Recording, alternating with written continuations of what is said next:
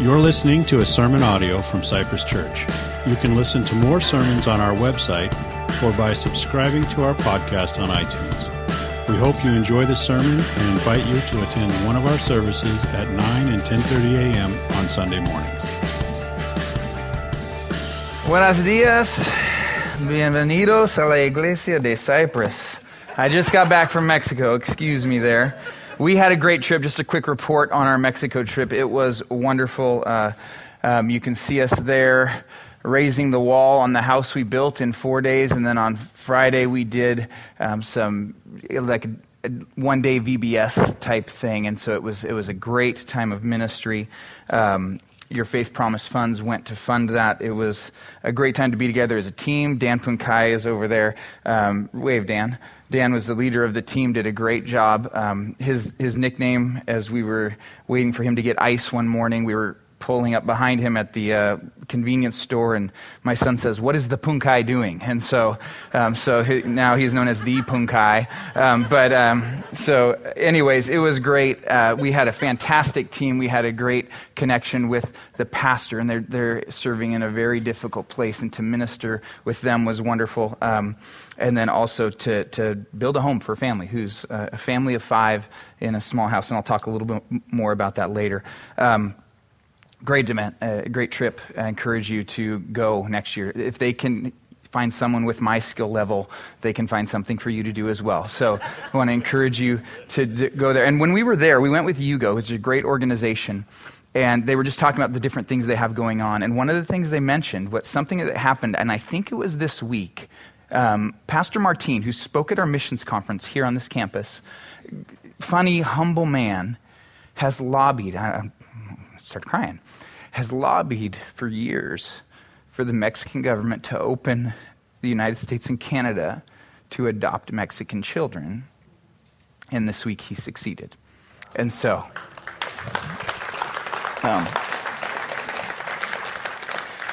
I wasn't planning on crying at all, let alone this early. So that's amazing. You just an amazing guy, and you would never think he was there moving mountains. So praise the Lord for that. I don't know how to transition. So if you look in your worship folder, there's no notes. So I don't know if expectations are set pretty low or what, that they're not expecting anything noteworthy. But no, we had a little mistake. I was out of town, and so we had a little mix-up on that. So anyways, so that's just what happened. Just one of those things that happens occasionally. So okay, I was a wrestler in high school. My freshman year, I was on the junior varsity squad at 122 pounds. I weighed 117 pounds, but when it came to challenging for varsity, the 115-pounder was just way meaner than the 122-pounder, so I figured I'd get beat by the guy who was a little nicer. And I liked French fries, so I knew I wasn't going to stay there. So, as you're a freshman, you're learning things as you go. You're building your identity as a wrestler. So it was near the end of the season before I went to Tahoma High School. We were wrestling Enumclaw, who was our rivals. It was the day before we were wrestling them. Our coach kind of teaches us this new technique package. I'll spare you the details, but I liked it, and I thought, you know what, I might try that.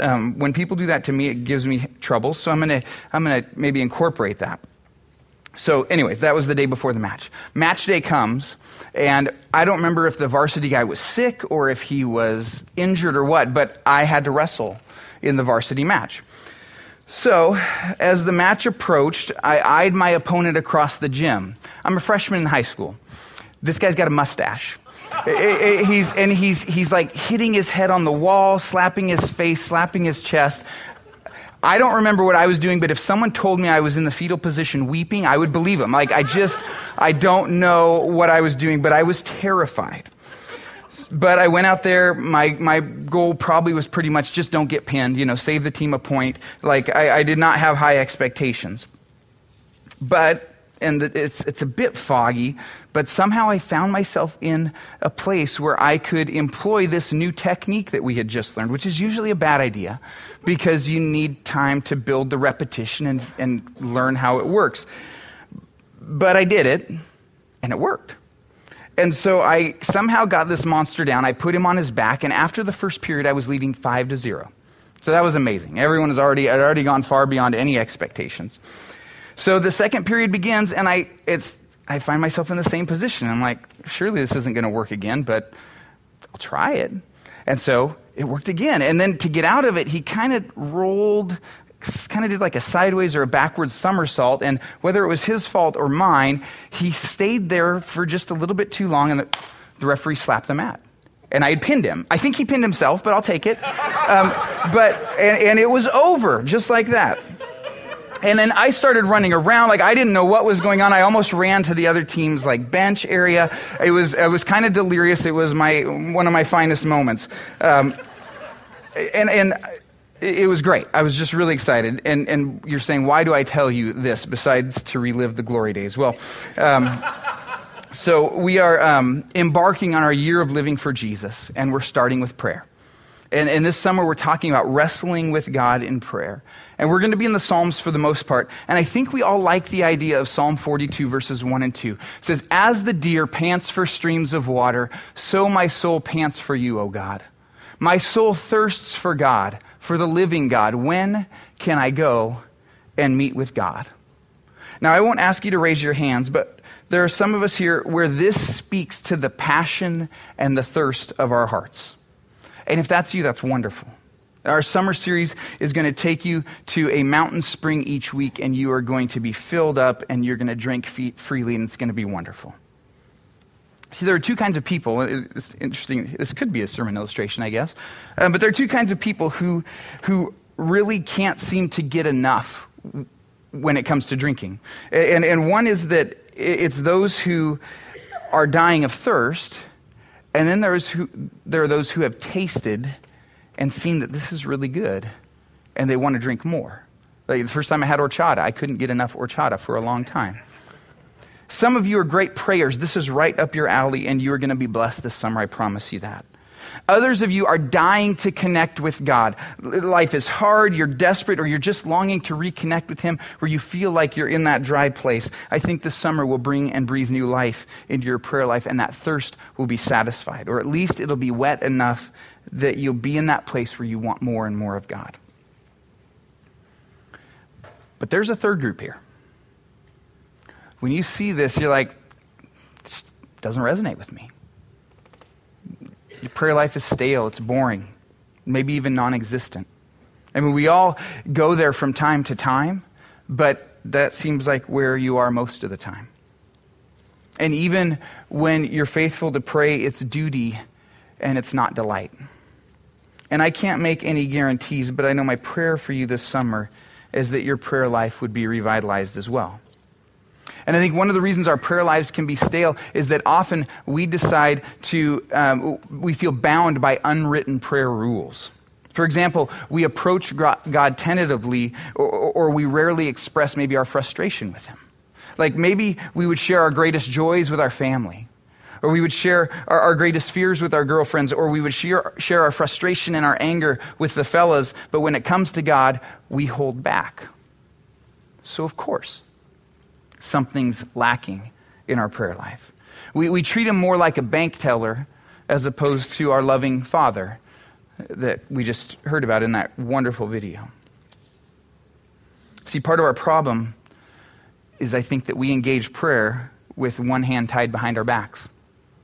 Using my wrestling lingo, we don't use all the technique that is available to us. And technique's a little crass. This summer is not about prayer technique. But what we're going to do is we're going to see a whole bunch of different kinds of prayers in the Bible that will help us actually explore the depths of what's going on inside of us emotionally and how we respond to God through that and in that.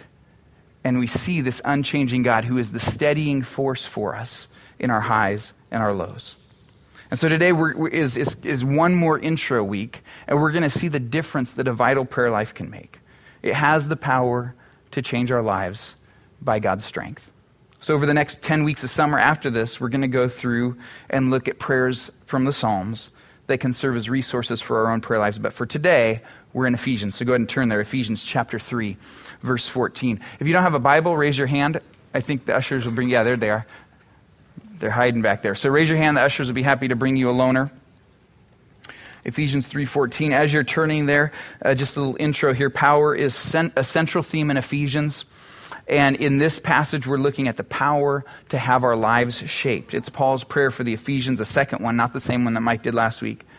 And it's a prayer for us as well. And one of the ways we're going to see Paul's prayer come to fruition is that we'll actually pray, among other things. So we're going to hear his prayer, and then we're going to look at how some of the prayers that we'll deal with this summer, we'll see some of the answers to Paul's prayer come to fruition. So let's look at this power to change our lives. The first point there, if you're taking notes, is to recognize God's power. Recognize God's power. Now, before we get to our passage, a little context. Paul has been teaching on how God is joining two groups of people together as one, Jew and Gentile. Didn't like each other much. Paul's saying, hey, you are going to be one people. And they're saying, how's that going to happen? He's like, well, it's going to be God's power. There's really nothing else that could unify a people so different. And so it's going to be God's power. It's going to be messy. It's going to be hard. And so it's going to take God's power to see it through. And so Paul then, as he moves us into this discussion of prayer, he's going to focus us on two aspects of who God is that frames who he's praying to. And so first we see that God's power is personal. God is Father, fitting for today, verse 14. For this reason I kneel before the Father. So he's personal, but then he's also sovereign. The Father from whom every family in heaven and on earth derives its name. The point here being that God, as the Father would be head over a family, God is the head over every family in all of creation. He's in charge. He's sovereign. He's the boss. So he's personal, he's the Father, and he's almighty. That's a great combination. This is the one to whom Paul prays. And now we want to look at what he prays for. That was the first point. The rest will not be that short, so don't get too excited. But he prays next for power to be given to us. So first Paul prays, the first thing Paul asks, which is our second point, is that we would receive the power to renovate. Receive the power to renovate. I preached this message last week at the branch. I tried to come up with nice, pithy sermon points there.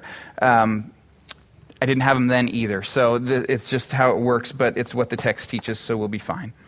So now, as we talk about this power to renovate, it is time for this Almighty Father to go to work. So Paul asks God to work on behalf of the Ephesians. Paul loves them. He prays for them. This is what he prays, verses 16 and the first part of 17. I pray that out of his glorious riches, he may strengthen you with power through his Spirit in your inner being, so that Christ may dwell in your hearts through faith. Now, in the Greek, in the English, we see several sentences, several verses. A bunch of those are clumped into one long sentence in Greek, and so it's pretty challenging grammatically, but there are two actual petitions, two things that he's actually asking. And this first one is that we would be strengthened in our inner person, that we would be shaped in the core of who we are, that our hearts or spirits, the depth of our being. He's praying for the power that we would be reshaped in the most essential part of us to actually look like Jesus. Mike talked about this last week, and today we have this tremendous image that brings this to life. See, because when we do this, when we're reshaped in our inner being, the purpose for that is so that Christ can make his home in us by faith. Now, there are different words for dwelling in Greek. One of them is like pitch a tent. And the other one, the one that's used here, is like make residence. So the idea is that Christ wants to make your heart his home. He's not renting. It's not a 2-year lease. He's buying. And he's going to reshape you into the kind of person that he's called you to be. So now some of you might be thinking here, wait a minute, this letter's written to Christians. He's saying so that Christ can be made home. Isn't he already in our hearts? And yes, just a little bit of theology here. There's what the theologians call already not yet. Not very helpful, I know, but it will be. But the idea is that yes, let me pause. I'm getting ahead of myself. The idea of how history worked in the Jewish mind frame of Jesus' time was that there was this present evil age. It's where the sin, it's the mess of the muck that we live in. And then God steps into history right here, and there is the age to come. It's very simple. Boom, boom, 2 parts. So what what they didn't understand is that Jesus came and he brought the age to come, but he didn't end this present evil age. So it was no longer a two-parter. There's, Alan, I need you. And let's see, Garrick, why don't you come up as well? Come on up here. I'm butchering it with words, so I'm going to use illustrations. Okay, so arm out, fingertip to fingertip. Alan, I'm sorry. You're the present evil age. Okay, so Alan is the present evil age. Garrick is the age to come. Right here is where God steps in and makes everything right. Okay, that makes sense? So what happened is that Jesus came over here, take a couple steps, and now we've got an overlap. So Jesus came, the cross, the resurrection right here, the age to come. One day this present evil age will end. That's eternity. That's over here. So we're living right in this space right now. Okay, thank you guys. Thank you. Give him a hand.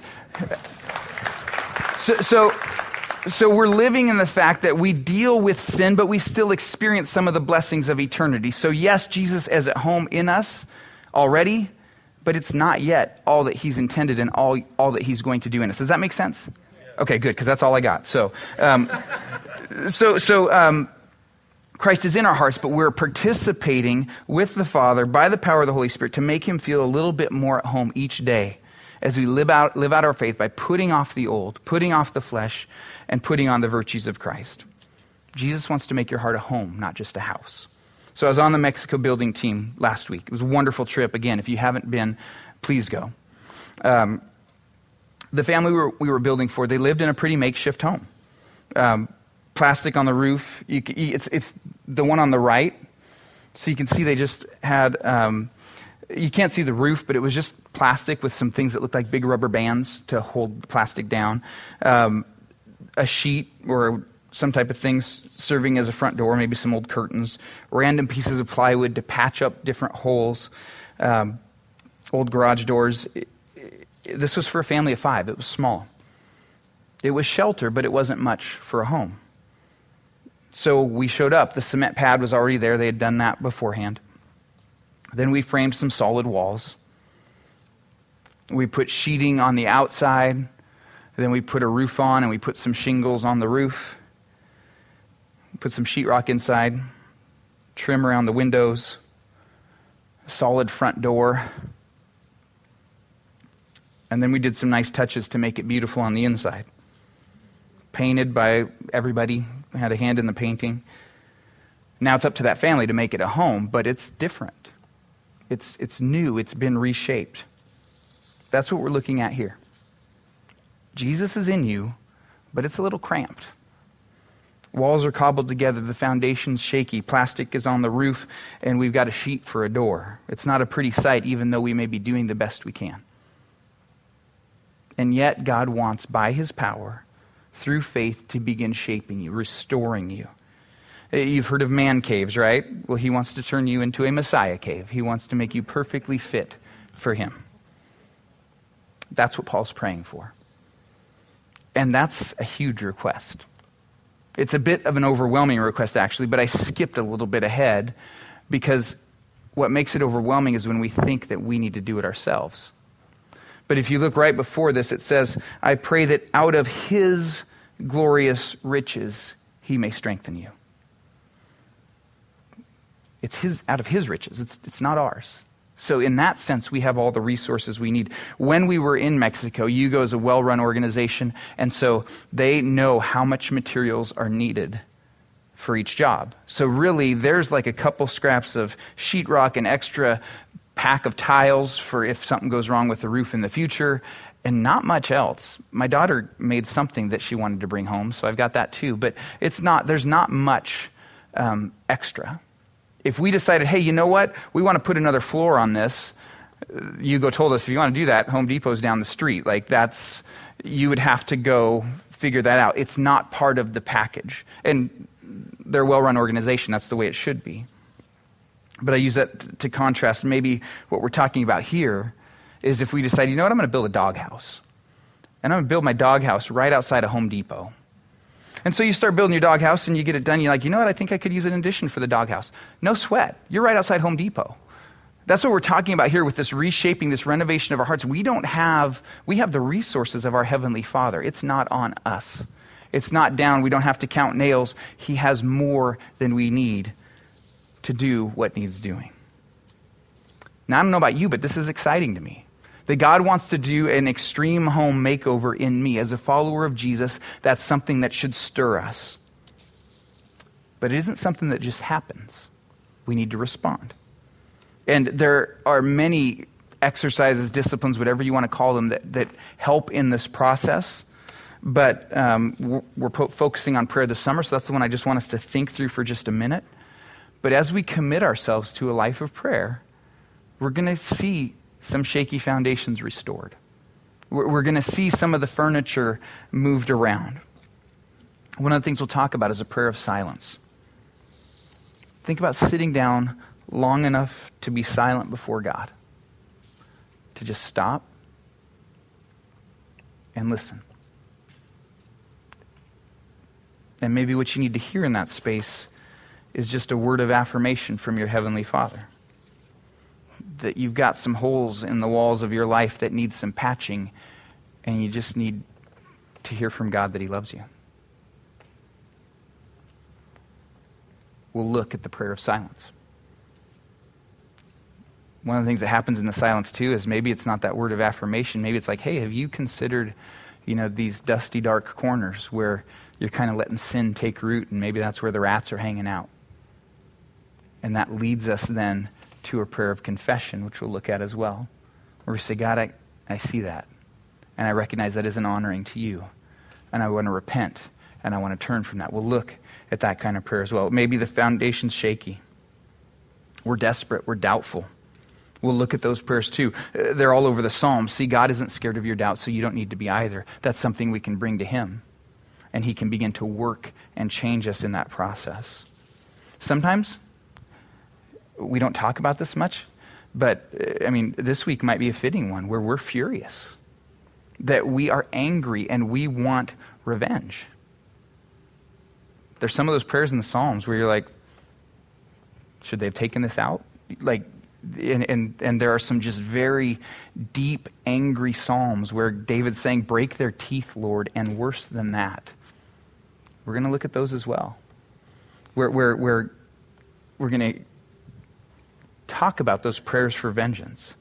See, God uses Scripture-soaked prayer as a vital tool in the renovation of our lives. Renovating a house isn't tidy. Renovating a person even less so. So this is going to be messy. But God is with us throughout the process, and that's why we pray. He's giving us the power. He's carrying us along. So I don't know about you, but this is exciting, but it's also a little daunting. This is a big project. I've got to have some degree of motivation if I'm going to make that kind of mess. Is basically what I'm getting at here. I'm good at making messes if we're talking about crumbs on the couch, but when it's home improvement messes, I'm not nearly as eager to jump into those, right? But that's what we're looking at here. So this leads us to the next aspect of Paul's prayer for the Ephesians, and that is receive the power to grasp. Receive the power to grasp. Again, weird sermon point, but that's what the text tells us. Give me a second and it'll make sense. But before we get grabby here, we need to be grounded. And that's what Paul says. He wants them rooted and established in love. And I pray that you, being rooted and established in love. See, I told you. Rooted is agricultural. Established is architectural, like a good foundation. So this request that Paul's going to make next is absolutely crazy. And so he makes sure now that it's tethered to a solid foundation, a strong root system. Because we live in a world where perhaps one of our highest stated values is love. But often it's a rootless, unfounded love. See, our love is misdefined as to make much of someone as opposed to want what's best for someone. So we celebrate all kinds of things because we want people to feel good about themselves and celebrate them just as they are. And I want to be honest, there is something beautiful about that. God loves you right where you are, not some future version of you. So yes, God loves us right where we are, but He also loves us too much to leave us there. His purpose is not to make much of us. His purpose is to not celebrate us, but to pursue what's best for us, and that is being conformed into the image of Jesus. That's the kind of love that's rooted that's anchored, that's established in the truth and character of God. And this is important. It's got to be rooted. It's got to be anchored because it's about to blow up into something big here. So now that we're rooted and established, what does Paul ask? I pray that you, being rooted and established in love, may have power, together with all the Lord's people, so this is a group project here, to grasp how wide and long and high and deep is the love of Christ. Paul's asking that they would understand the expanse of God's love. Now notice what this isn't. This isn't us pumping ourselves up to love God more. This is not on us. This is a matter of us comprehending how much love God is pouring down upon us. I mean, where do you start with that? How big and deep and wide and long is God's love? It's immeasurable. We have a better shot of measuring the ocean with a teaspoon or outer space with a tape measure. It's Paul's asking the impossible, but he's asking it anyways. God's love is immeasurable.